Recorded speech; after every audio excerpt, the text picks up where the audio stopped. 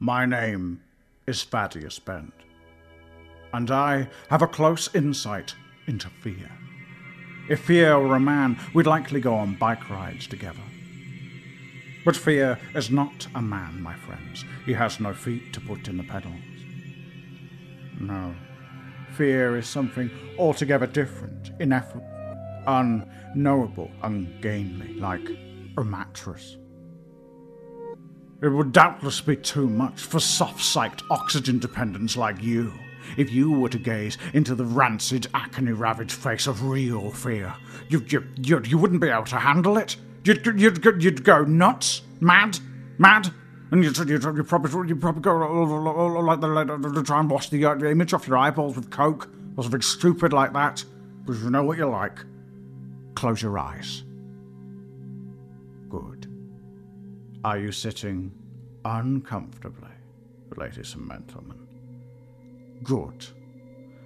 Then we can begin. You are in a dark place, filled with light. Welcome.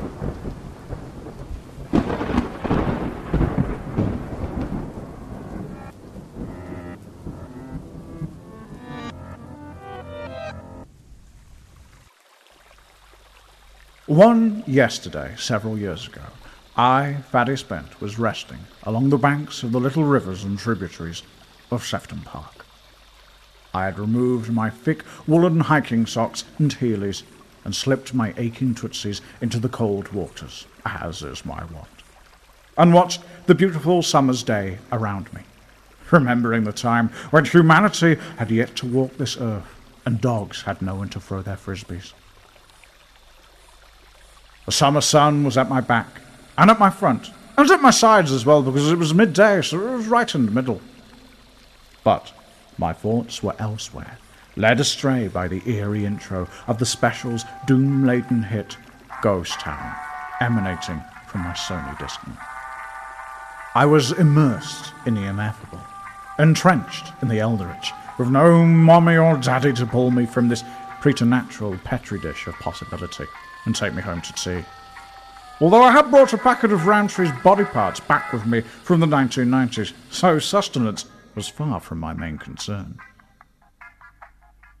My main concern was ghosts, and time, and cricket, and the terrible tale of Mr. Bishan Bedi, a middle-aged teenager from the Edge Hill area, who bore an almost uncanny resemblance to Rhys from Rogue One, where he plays one of the damp cardboard cutouts masquerading as someone with something meaningful to say about war, who's much better utilised in Four Lions, IMO. In this terrifying tale, the weather was far less clement than my toe-soaking sojourn to Sefton Park, and young Bisham was forced to turtle into his collar as the wind whipped around him like a Devo single. Bisham, you see, was running from the authoritative bellow of the night watchman at Wavertree Botanical Gardens, whose unflinching flashlight of petty authority had disturbed Bisham and his underage drinking buddies, and just as the litre of Tesco value vodka had been passed to him as well. The group had split up and ran headlong into the night, leaving Bisham with nothing but himself and a share bag of Brannigan's crisps for company. Spare a thought for your own time in Bisham's shoes, ladies and gentlemen, skulking through the twilight realm of your late teens, not old enough to be served without identification and forced to cower against the elements on abandoned scrubland for something as simple as a Ramos gin fizz or Grolsch lager beer. A memorable rite of passage for all young souls, unless you got to drink in your parents' house because they didn't love you. Bisham slowed his step as his stitch outpaced his fear and listened out for the jackboots pursuing him. He was sick of sneaking around like this. The last time he'd had a proper piss-up had been when Sylvia's mother had burst under the weight of an articulated lorry, and the rest of the family went to the funeral. Bisham had been close to sealing the deal as well, until Sylvia's brother sent a selfie with the open casket. That had been 6 months ago, and now the nights were drawing in, and no one's house was free. If only we could find somewhere warm and quiet and off the map, sighed Bisham, and leant against the hard brick wall. he fell through it.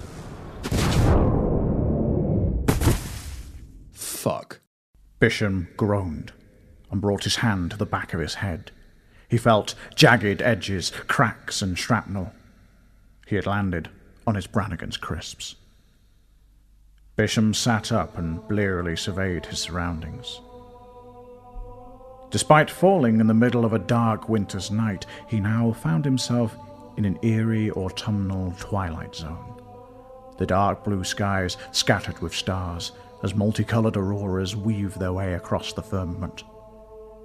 Despite falling in the middle of a block of terraced housing, he now found himself in deep square leg of a green and incredibly well-manicured cricketing oval, complete with dark varnished wickets in its sandy centre and small standing terraces either side.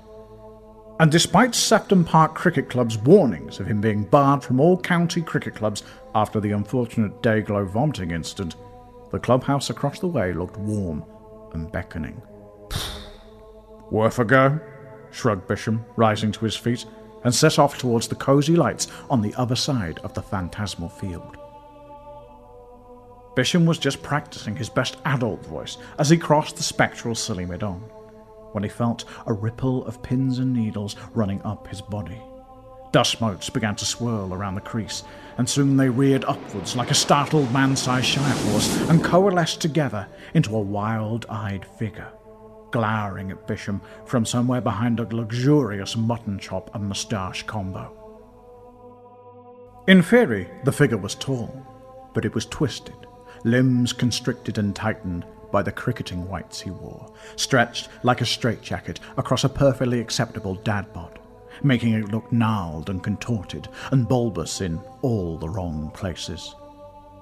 Clasped in his hands was a long, heavy cricket bat, dripping with linseed oil and menace. "At long last, a challenger!" roared the batsman. "How's about it, boy?" No thanks," said Bisham jovially. Just getting a pint at the clubhouse." The batsman's neck craned its head into a 35-degree angle, like a curious dog investigating a subwoofer, minus that image's wholesome charm. "You a member of the club?" he asked. Yes, I am," replied Bisham, waving cheerily as he passed. The man swung his bat towards the youth in a backhanded swipe that fried any ozone unlucky enough to get in its way, and bursting the remains of the Brannigan share bag in Bisham's hands, showering the air in burning beef and mustard. "Shitting Christ on a bike!" yelled Bisham as he turned and fled back the way he came. "You're not the one that's supposed to be running!" bellowed the batsman after the boy, his laughter reverberating across the twilight grounds. Bisham was pelting down the outfield, terrified out of his mind, when he felt himself pushed through the womb of that anomalous dimension, slip through the hymen of existence, and back into that ill-kempt bush of reality, colliding headlong with something in the darkness beyond. Bisham looked up into the harsh, blinding light, but it wasn't God that reached out his hand from on high, nor was it the wretched batsman come to collect his unknown due. It was Fat Chris. "Have you been in the haunted cricket club?" asked Fat Chris, in his stout-hearted cadence, scooping Space Raiders into his dewlapped face. Bisham lost consciousness, and the narrative ducks out for a quick fag break. Whilst outside, the narrative runs into an old friend from school, and they get chatting over old times and broken Zippos. The narrative lights up another, and tentatively admits he'd always harboured a secret crush after her, ever since they sat next to each other in Year 9 biology. She shuts him down politely, and leaves him with a smoke he doesn't really want. An hour later, the narrative stumbles back into proceedings, just as Bisham regains consciousness, the smell of frying fat rousing him from his slumber. He rubs his eyes, stretching as he surveys his surroundings. He's in a decent-sized living room with 2 double-seater sofas spectacularly bowed in the middle, and each and every wall socket was powering a George Foreman grill, brimming with bacon. Just then, Fat Chris entered the room, brandishing a tray of double XL Viennettas, whilst wearing nothing but a Kiss the Cook barbecue apron. My apologies. It gets very hot when I cook, he said sheepishly. Fat Chris gently removed the curtains from the rail and made his way around the room collecting the bacon. Once done, he paused, and after great consideration, sacrificed a single rasher for Bish, and used the rest to lash the Viennettas to the curtain rail like a Maori war club, or one of those giant cotton buds from Gladiators. Fat Chris slipped gracefully into his sofa groove and took it upon himself to explain the tale of the haunted cricket ground to Bish. Fat Chris explained that in 1857, where now stands a few blocks of terrace housing on the corner of Wavertree and During Road, there was once the little-known Wavertree Road Cricket Ground, captained by one Colonel George Burke. His competency at the crease was renowned throughout the country, and in some circles he is still considered the greatest batsman in the northwest area. That was until the day he opened his kit bag and realised he'd accidentally brought his own son's whites to the match instead of his own. Unfortunately for the Colonel, his son, Kierkegaard Burke, is widely regarded as history's first twink, and with no time to return home, Burke was forced to squeeze into his son's extra lean sides uniform, which was so tight and constricting that it was bowled out almost immediately. Enraged, Burke refused to give up the crease, tearing his way through his clothes and insisting that he be bowled out properly. No one could. As the years drifted by, cricketers came from far and wide to dismiss him, but Burke remained steadfast, even sleeping on the pitch so as to never give up his claim. By 1880, the club had had enough of him, and so they decided to sell the land for housing developments, and Burke was bulldozed into his beloved crease.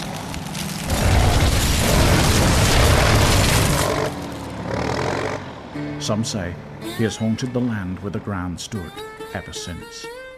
In 1921, a cotton merchant on Thorburn Drive snapped his key in the front door and missed the evening session of the second test of the 2005 Ashes, which was an exciting bit. In 1919, a child left a Sega Mega Drive cartridge of Brian Lara cricket out in the window of his house on Milroy Way, the sun warping it so badly that the game would not play, but instead would recite satanic verses to the tune of Soul Limbo by Booker T and the MGs in a malevolent West Indian accent. Your mother sucks cocks in hell. And in 2007, in St. Lucia, all-rounder Andrew Flintoff lost control of his faculties and hijacked a pedalo, pedalling miles out into the Caribbean Sea in search of Ian Botham.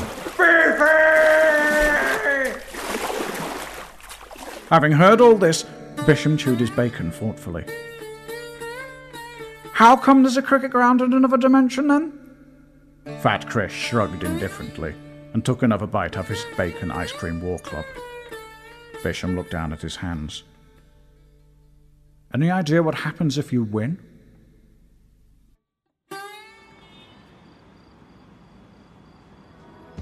The next night, Bishan Bedi met his friends on the corner of Wavertree and During Road, dressed in a large black puffer jacket and his old cricketing whites underneath. He'd actually been an accomplished bowler for Irby Cricket Club back in the day, until he'd lost the team's one and only ball. He led the group down the darkened streets and alleyways until they found Fat Chris, who pointed to a patch of nondescript brick wall. "I've found the interdimensional rift in subspace for you," said Fat Chris, snapping off a trotter from the hog roast suspended from the baby sling about his neck. "Thanks, Chris, you're a lifesaver," said Bish, shaking the big man's hand before motioning his friends through the portal to the Twilight Realm. Fat Chris shook his head before plunging his trotter into the Dr. Strange cake he'd bought for his lunch, and hoped Bisham would be all right. As his friends jimmied the back door betwixt dimensions, Bish strolled confidently to the eerie centre of Wavertree Road Cricket Ground and removed his puffer jacket, revealing his whites to the swirling auroras above. As he did so, a smattering of polite applause flitted across the twilight oval, and Bish looked to the once empty stands of the spectral spectators who had materialised to watch the show. The air began to crackle through the pavilion end, and out of the cracks in the wicket emerged Colonel George Burke, as though someone had planted a cricket bastard that was only now blooming. The Colonel stared down the wicket at Bish, his rat-trap mouth curled in a slight smile. He tapped his bat on the rock-hard ground and took his guard. Bish swung his arms as he limbered up, strolling confidently around the wicket. Come on, boy! Let's have you! Roared Burke from under his straw hat. I'll take it 120 against the gentlemen of Kent, a double 100 against the All England 11, and 53 off Grace in his prime, damn you! Come on! Bowl if you dare, sir! Bish cricked his neck and began his run-up. A bass cheer of anticipation oscillated through the crowd as he panted down the wicket, pulling back his arm and spreading his fingers over the red leather like a veteran dominatrix. The cheers reached a crescendo as Bish's arm came down into position, and silence reigned as the ball slipped lightly out of his fingers. Like a lady die gag in a mainstream venue, it had gone too far, far too far. The Colonel grinned and took a step forward, ready to smash Bish's foolish full toss out of the ground.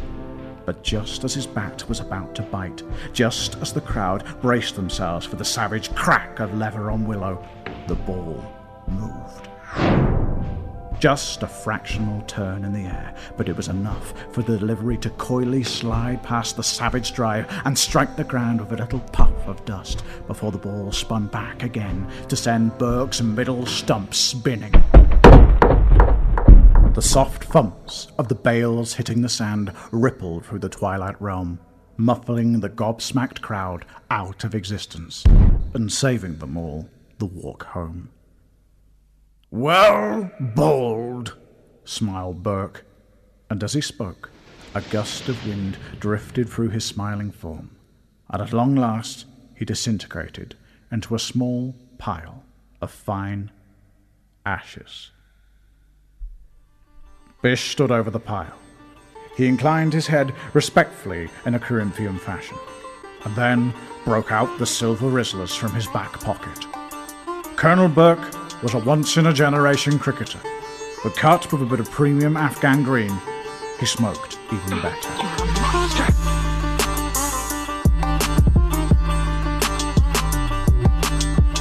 Hours later, the gang passed the dead cricketer's ash joint in the circle around the fallen wicket, which in turn supported a large quantity of cheap, borrowed and stolen alcohol. "I didn't know you still bowled, Bish," exclaimed his old friend, Benjamin Bakula, grinning through narrowed, bloodshot eyes at all this undisturbed teenage fun in another dimension. "I don't," grinned Bish, and he threw the ball up in the air for them all to see. As it reached the apex of its climb, the gang could see one side of the ball shine brightly in the moonlight. "I may not go the nets anymore, but I know nothing polishes a ball to an unfair degree like Fat Chris's bacon ice cream grease," smiled Bish. The friends laughed. They laughed and they sang, and they swigged and they puffed, and clapped Bisham on the back. And they were never seen again. The end.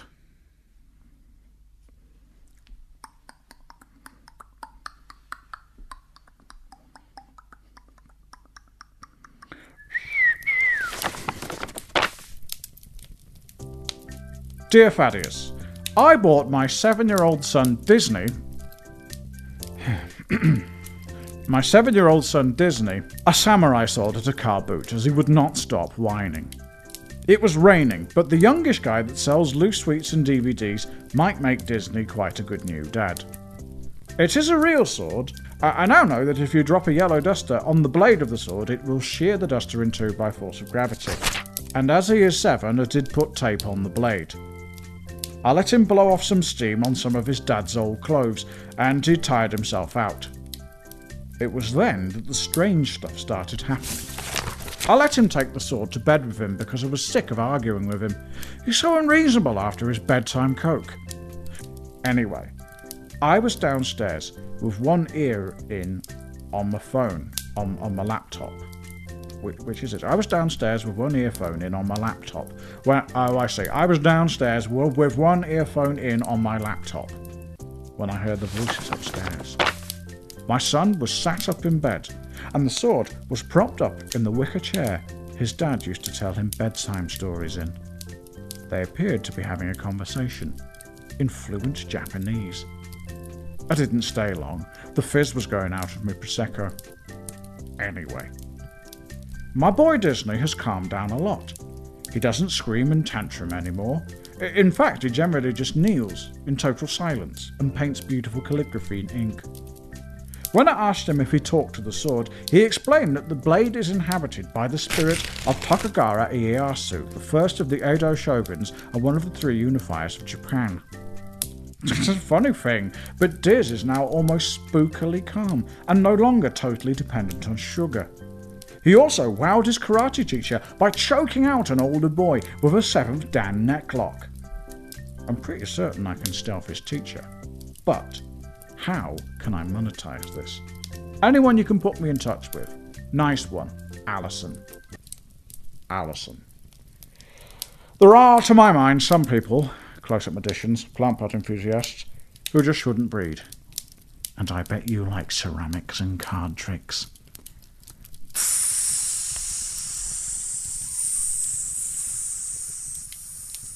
Just to clarify, I did that thing where you put your hand on something, and like it's hot. I thought that put down was actually really good.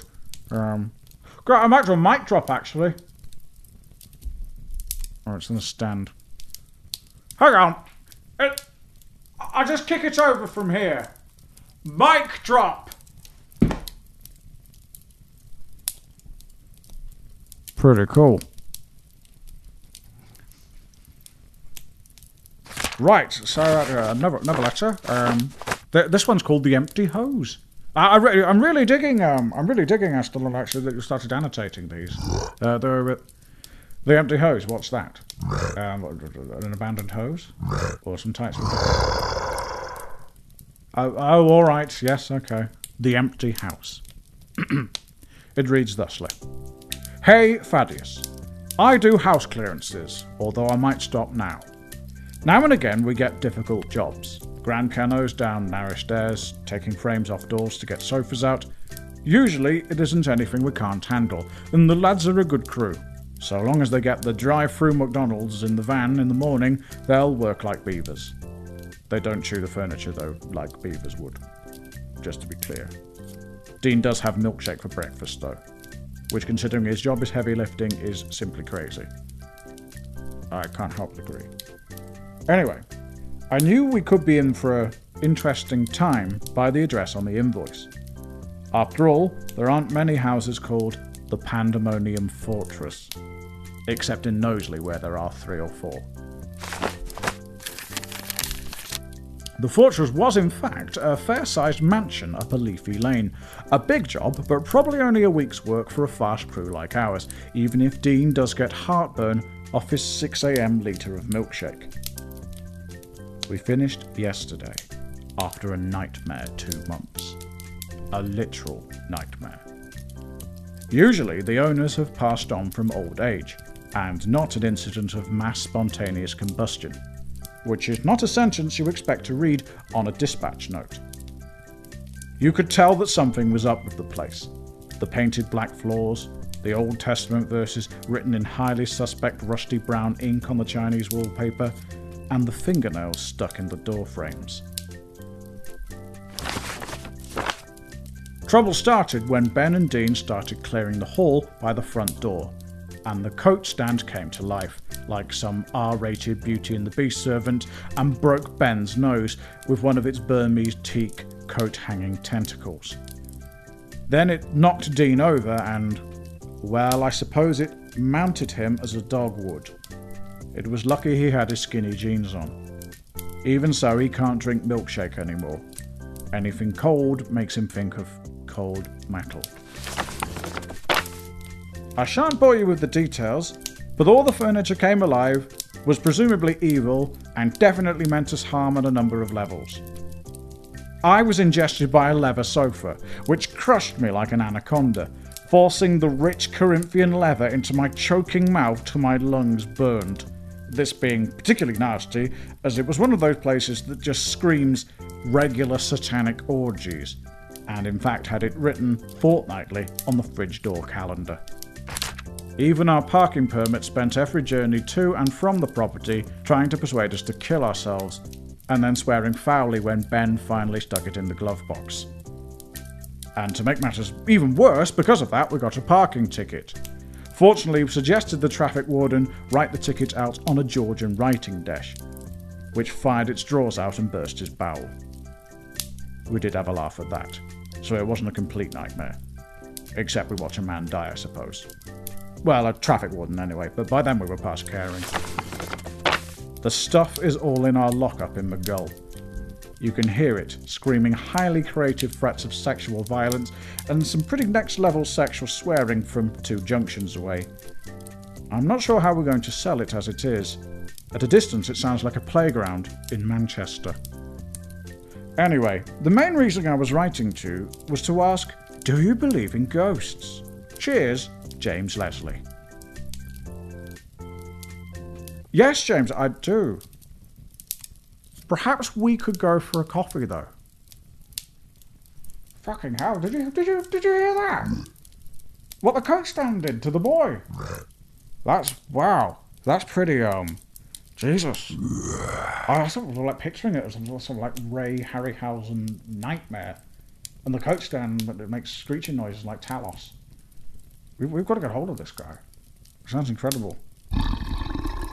Also, do you think they do pickups? I want the Billy bookcase.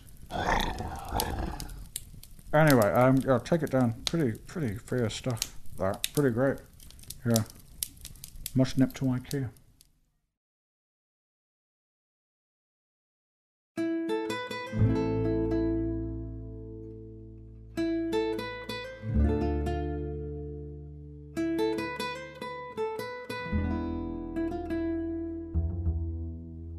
This is a darkly exotic story of romance, loyalty, betrayal, and selfishness, laid out beneath the scorching sun of the old Reino de España, or as they know it in their lingo, Spain. It is as far away from Liverpool as any place could be. Gone are the purple bins, replaced instead by whirling flamenco dancers who crash their heels to the beat of a different drum, sweat beading on black lace instead of congealing on velour tracksuits. People eat their tea at 4 o'clock in the morning, and everyone is wild, passionate, and most of all, dangerous. Except at lunchtime when they're all asleep. Deep into these warm Mediterranean winds of time, we see 2 brothers. Hello! The Cohen brothers, Barry and Paul. They were the joint heirs to one of the most powerful families in all of old Andalusia. A dynasty that stretched far, far back in time, controlling Spain's chief export of Twixes. Paul was the elder, a hearty, broad-shouldered signore with a thick, dark moustache and impeccable mullet.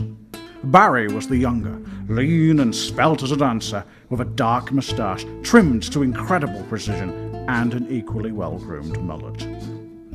The brothers were inseparable, whether it was attending the bullfights at Anfield in Spain, knocking back shot after shot of baked bean tequila at Barcelona in Spain, or blazing through endless cigars outside the family's palatial Barcelona bar on the Calle España del Renshaw Street, Hey lad, in Spain. ciao ragazzo. But although the bonds of brotherhood were strong, Paul always held a great jealousy for his younger brother, the favoured son of their father, Dan the Van Cohen, who, unbeknownst to the younger Cohen, but entirely beknownst to the elder, intended to leave the family's entire fortune to Barry.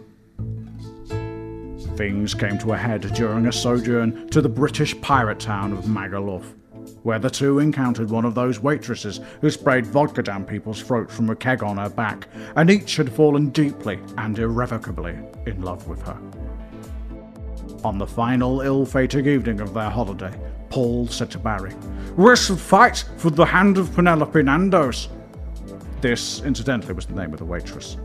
"You're not serious," replied Barry. "You think Penelope is a thing to fight over, Hermano? She is a person. If she wants either of us, she'll let us know." "Bollocks to that," said Penelope, who loved blokes scrapping over her. "Suit yours. If you are to fight for the hand of a senorita, then you will arm wrestle in the old ways, with swords." Paul drew his sword, the blade shining in the bar's strobe lighting as he grinned at his quarry. "Tio!" he screamed, charging headlong into battle. A somewhat foolish move as Barry gracefully parried the assault and slashed playfully at his brother's bright red suspenders, twanging them with an audible boyoink. "To me!" countered Barry. The brothers were soon fencing, and it became clear that Paul's wild swings would be no match for Barry's whip-like rapier. And soon the elder Cohen brother lay beaten on the sticky barroom floor. Barry reached out a hand to pick his defeated brother up off the ground, when suddenly the city's guards burst through the doors and surrounded the young Cohen, their helmets gleaming in the candlelight as they readied their swords and cocked their AK-47s menacingly. "Brother, help me!" shouted Barry as the guards gripped his shoulders. But as Barry's eyes met Paul's, his older brother smiled maliciously as he stood, then gently cupped the arse of Penelope Nando's in victory. "Oh dear, oh dear, oh dear," he laughed as the favoured son was dragged away, never to be seen again.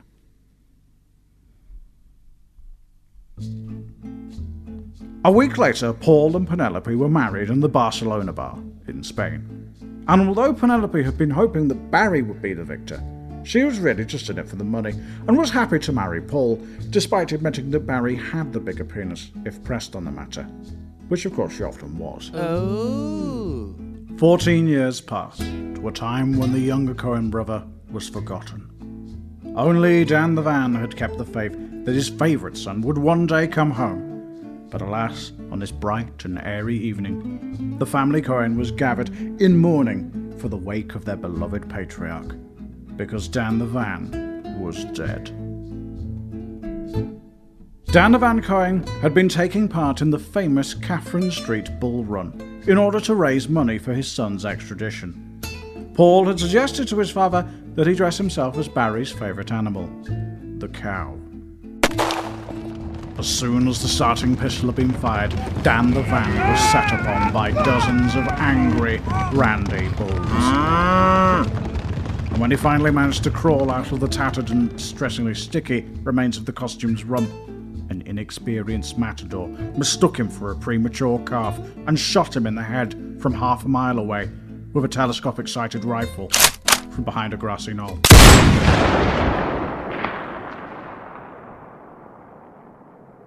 When he heard the news, Paul was inconsolable with grief, whooping and capering mournfully and running the length of Casa del Renshaw Street, helicoptering his shirt over his head, wailing, "I'm rich! I'm rich! I'm fucking rich!" He had run all the way to the wake at El Blob Shop, pausing only to high-five a dark figure smoking outside, his face shrouded by a large-brimmed hat, and idly fingering his rapier.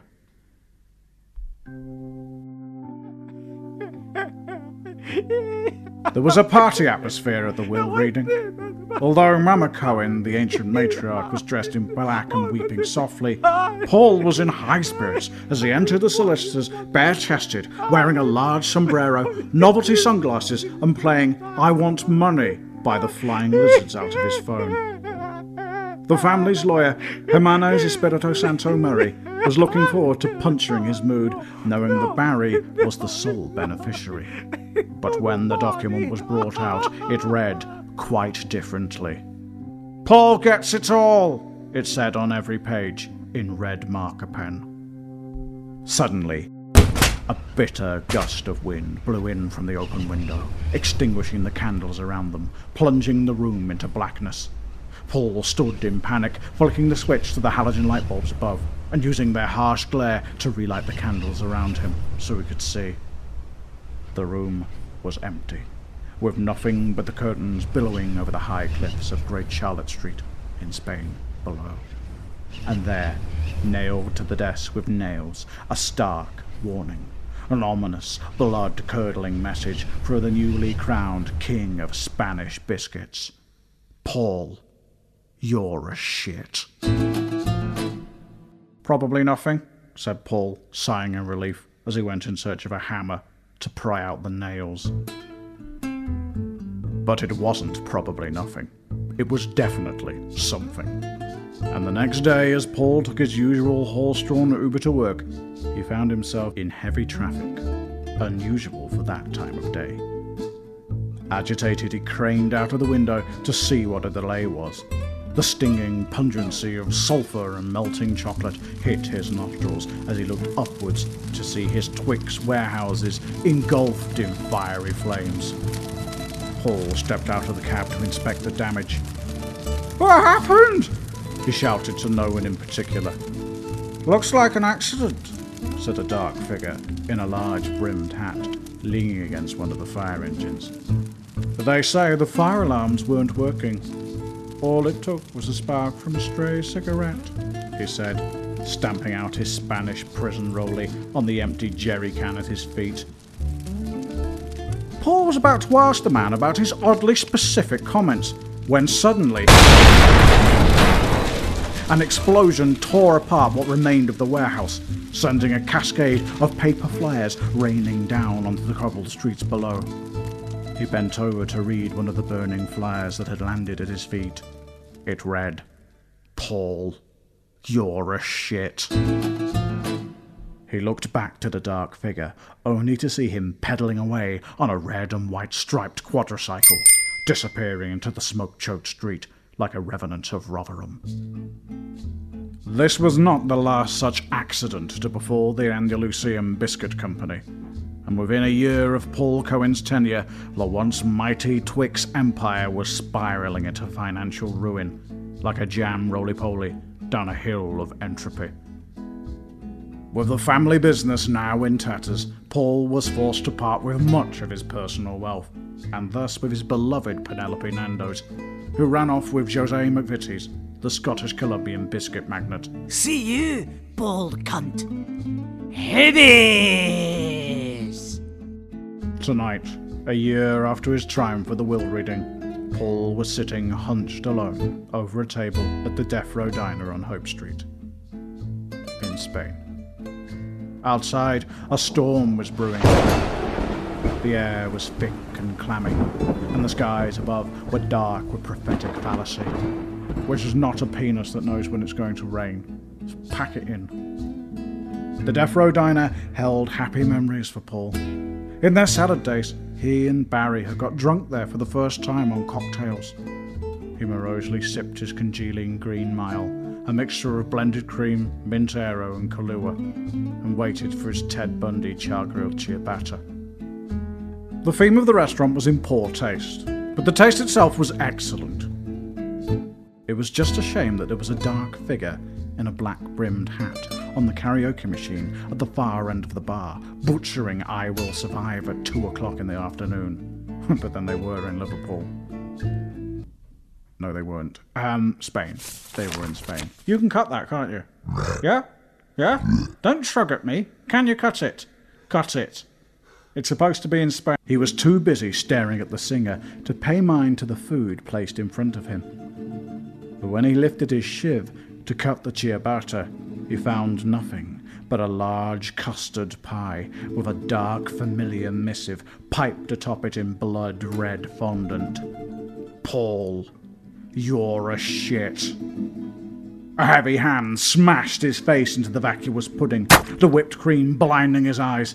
The karaoke machine had gone quiet as Paul felt a pencil-thin moustache brush his ear, and a figure behind him whispered coldly, "Silly you," said Barry Cohen.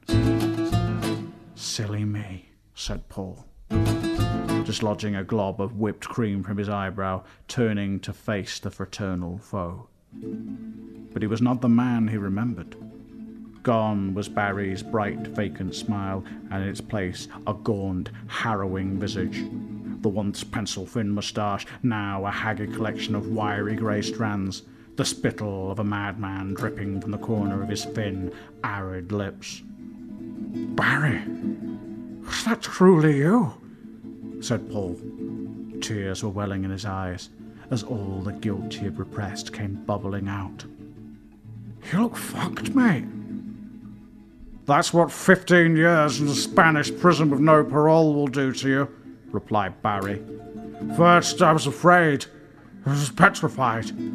Kept thinking I could never live without you by my side. But then I spent so many nights thinking how you did me wrong, and I grew strong. I learned how to get along. Paul reached for the rapier at his waist, but Barry was quicker. His blade sent Paul's half-drawn sword spinning across the room. And before Paul could go for the knife in his boot, Barry's steel flashed across Paul's face in a flurry of cold precision. Paul staggered back, dashing at the fresh blood on his face, and caught his reflection in the mirrored bar. Paul, you're a shit, was now etched in bloody letters across his devious face. Jesus Christ, how did you fit all that on? Said Paul, genuinely impressed. I've had a lot of practice, said Barry, his steely gaze broken briefly with chuffedness. Are you fighting then? Chirped Penelope Nando's from the end of the bar.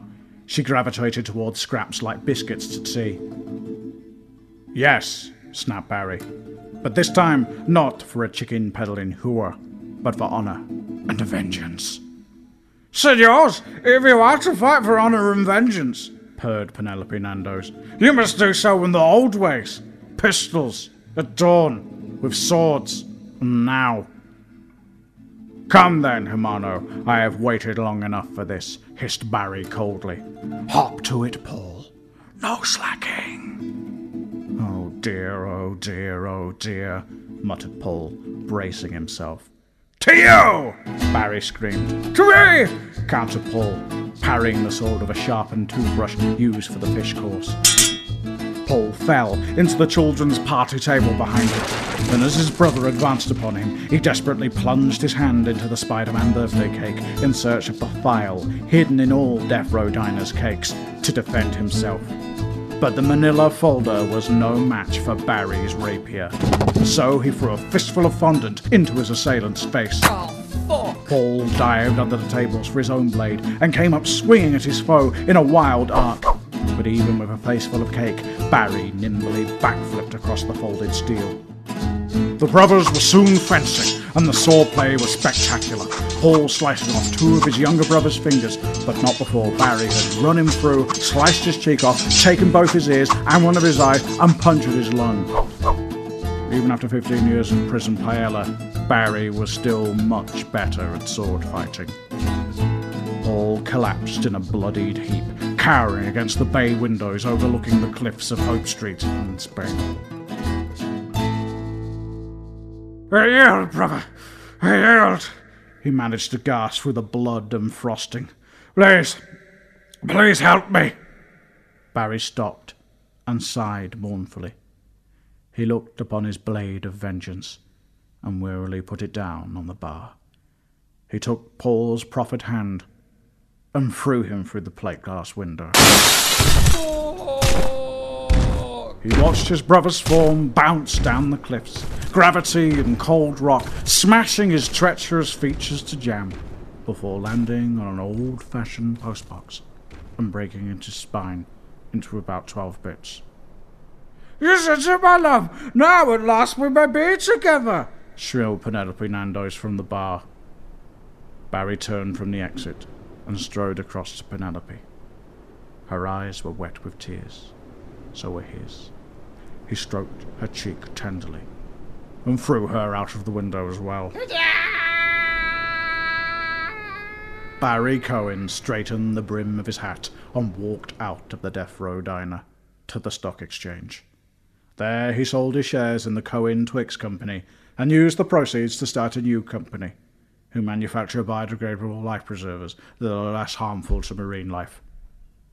And so, my friends, the moral to this ghost story with out any ghosts is this: revenge is a forest, well signposted, and if you're paying attention, it's easy to find your way back to the car park when you've had enough. L. Finn.